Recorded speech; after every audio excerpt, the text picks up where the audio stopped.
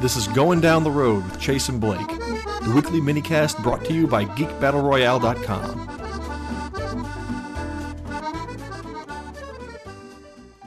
All right, welcome back to yet another episode of Going Down the Road. Flight of the Navigator. Flight of the Navigator was an awesome childhood movie of both of ours and probably many other people too, I would assume. Just to give you a quick rundown, it's a kid that's, I think it was a 4th of July party or something like that, on his way home, falls down a ravine. When he wakes up, it's, like 8 years in the future, or something like that. And then he's got all these memories of being abducted and, well, I don't know if abducted may be a strong word for what happened to him. He kind of willingly went along. Yeah. But, meanwhile, as he's waking up, there's a UFO that crashes, and it's the ship that he was on. And it looked like a big chrome walnut thing. But that is the best description of that ship I've ever heard. Well, yeah, that's what it looked like. Until he started flying around, it was just like a big chrome walnut laying there. But yeah, man, awesome movie. And I think, I know. I mean, you had Paul Rubens as the voice of the ship.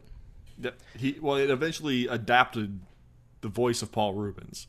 Yeah, because at first it was just some mechanical sound. Yeah, like a robotic thing. But he's not credited as Paul Rubens in the movie. Huh? He's credited as Paul Mall. Okay. Like the cigarettes. I don't know why he did that. I mean, it's quite obvious who it is. I can't believe that Pee-wee would want to distance himself from any kind of silly movie. Yeah, why would he do such a thing? And I'm not too sure on the timeline. Where did that fall in the world of Pee-wee's Playhouse and all that? That had to be all around the same time. It had. I know Navigator was in the 80s. Yeah. But anyway, awesome movie. How can you go wrong? It's one of those things, every kid wants to be able to fly like a spaceship and all that, and then there it is, you can do it. And they had I remember my favorite thing was whenever he opens up the wall and he has all the different species of all the different aliens. That was my favorite part too. Yeah, I mean, how cool. And they had the little bitty bat thing. I forget what it was called, but it was real nice, and he carried it around. And yeah, there was the pretty cool. The little warty frog looking thing that ate his hat. Yeah.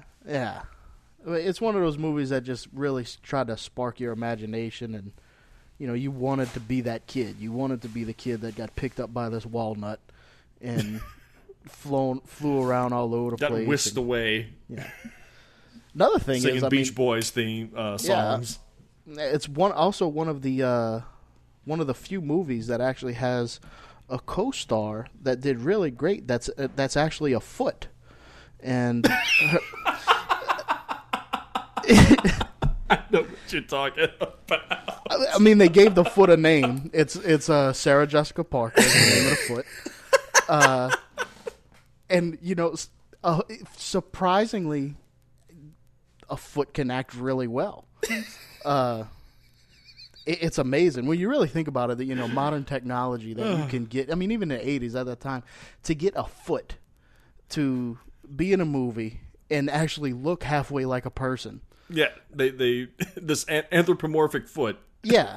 I mean, they didn't even use that much CGI then. I mean, yeah, you can have a Hulk running around now, but I mean, this was a foot acting next to real people. It was nuts, crazy. Oh, we're such nice people. Well, my poor wife. Every once in a while, she'll put on old reruns of Sex and the City, and every time I walk in the room and it's on there, I'm like, why is that guy kissing that foot? And shut up.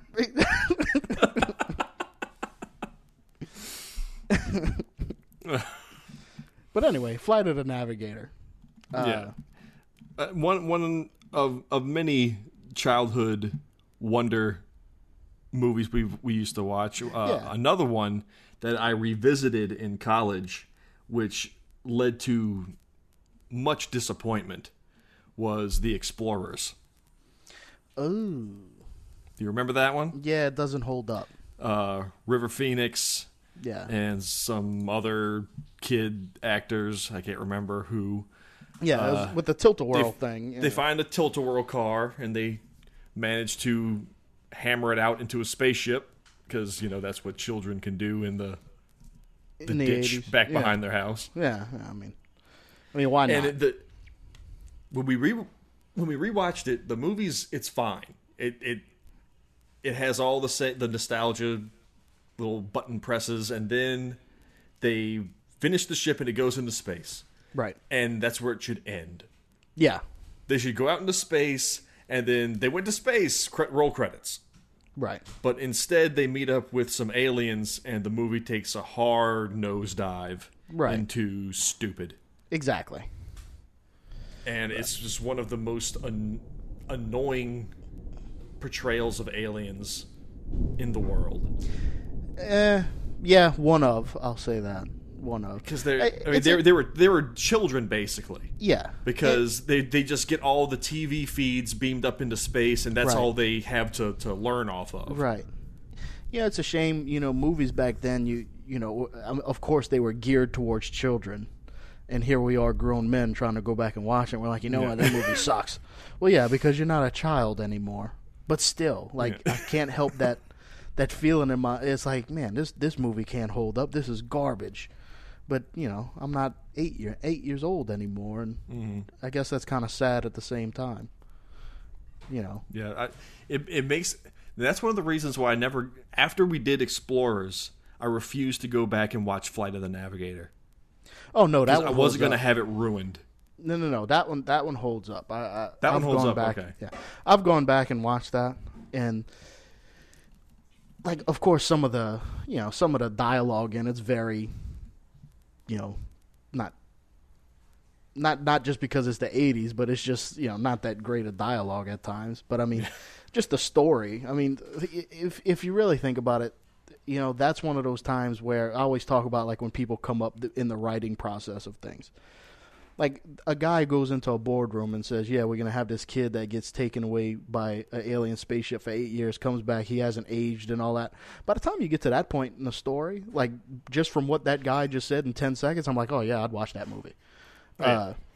Put a foot in. Yeah.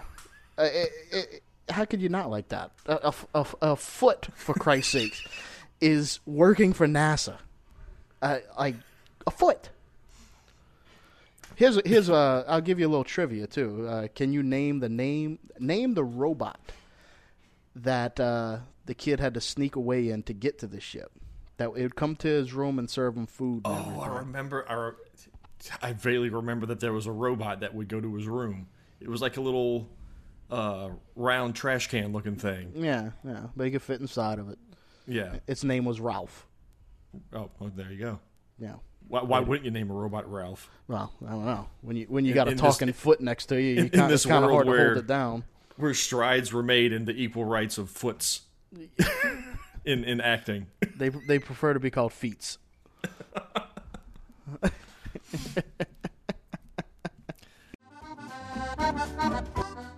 This has been Going Down the Road with Chase and Blake. Be sure to tune in every week for new episodes. Also be sure to check out the other podcasts, webcasts, reviews, and character battles on geekbattleroyale.com, your home for everything geek.